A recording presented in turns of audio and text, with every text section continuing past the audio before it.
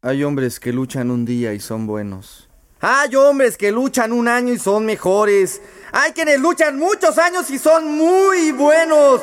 Pero los hay quienes luchan todos los domingos. ¡Esos son los chidos!